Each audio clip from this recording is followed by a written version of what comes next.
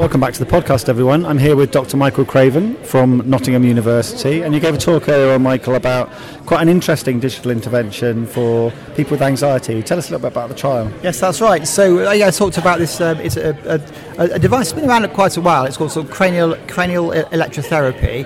It's a low current device. It's a bit like a TENS machine, which is often used and you buy over the shelf for pain relief. And indeed, this device has been used in that area. But there's increased interest in using electrotherapy. It's very, it's low current. It's just a battery powered device that you carry around with you, and you would use it for about say 20 plus minutes a day while you're in therapy with it. And the idea is you'd use this device and it would give you it would relieve the symptoms of anxiety or depression. So obviously that we need to prove that was the case. So I work with Professor Richard Morris, who's based in the Institute of Mental Health, as am I, and the Mindtech team, and ran a study involving the company, but it was an independent study in the IAP service, so improving access to psychological therapies in Leicester City and Leicestershire. And the idea was that we'd run a study with real patients, and we'd see whether there was an improvement. So it's a 12-week study,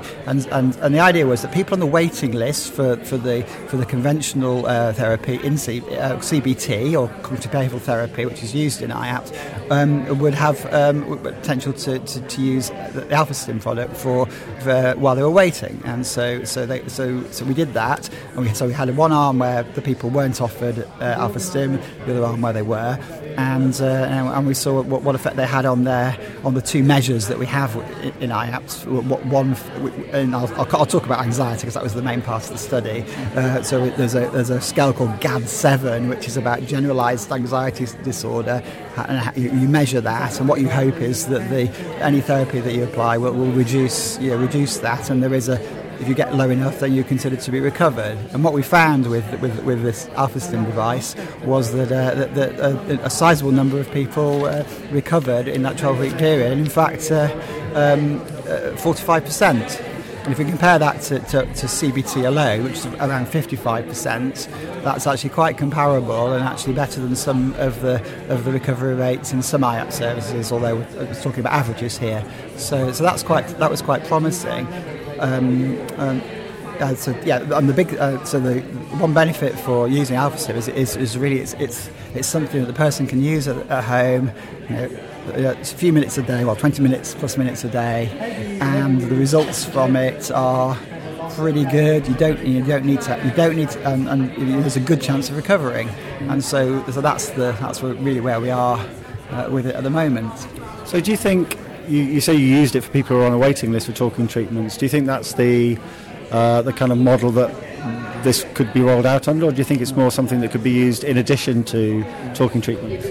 Yes, and that's a good question, because in fact, in reality, because people were waiting, and even some of the people that were using the AlphaStim product they were offered CBT during the 12 weeks and took it. So, and I think it's sort of there's a big patient preference question here, and some people may not like CBT. I think that's well known. Maybe they'd prefer something like that's not a talking therapy. So I think that's an interesting question.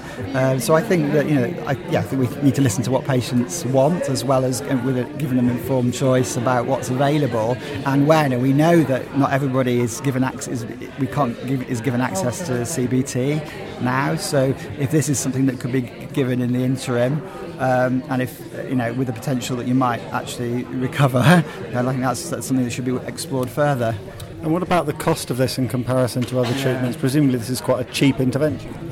So it's a device. A bit like, if you have a blood pressure monitor to take home, that's quite common now, 24-hour blood pressure monitor.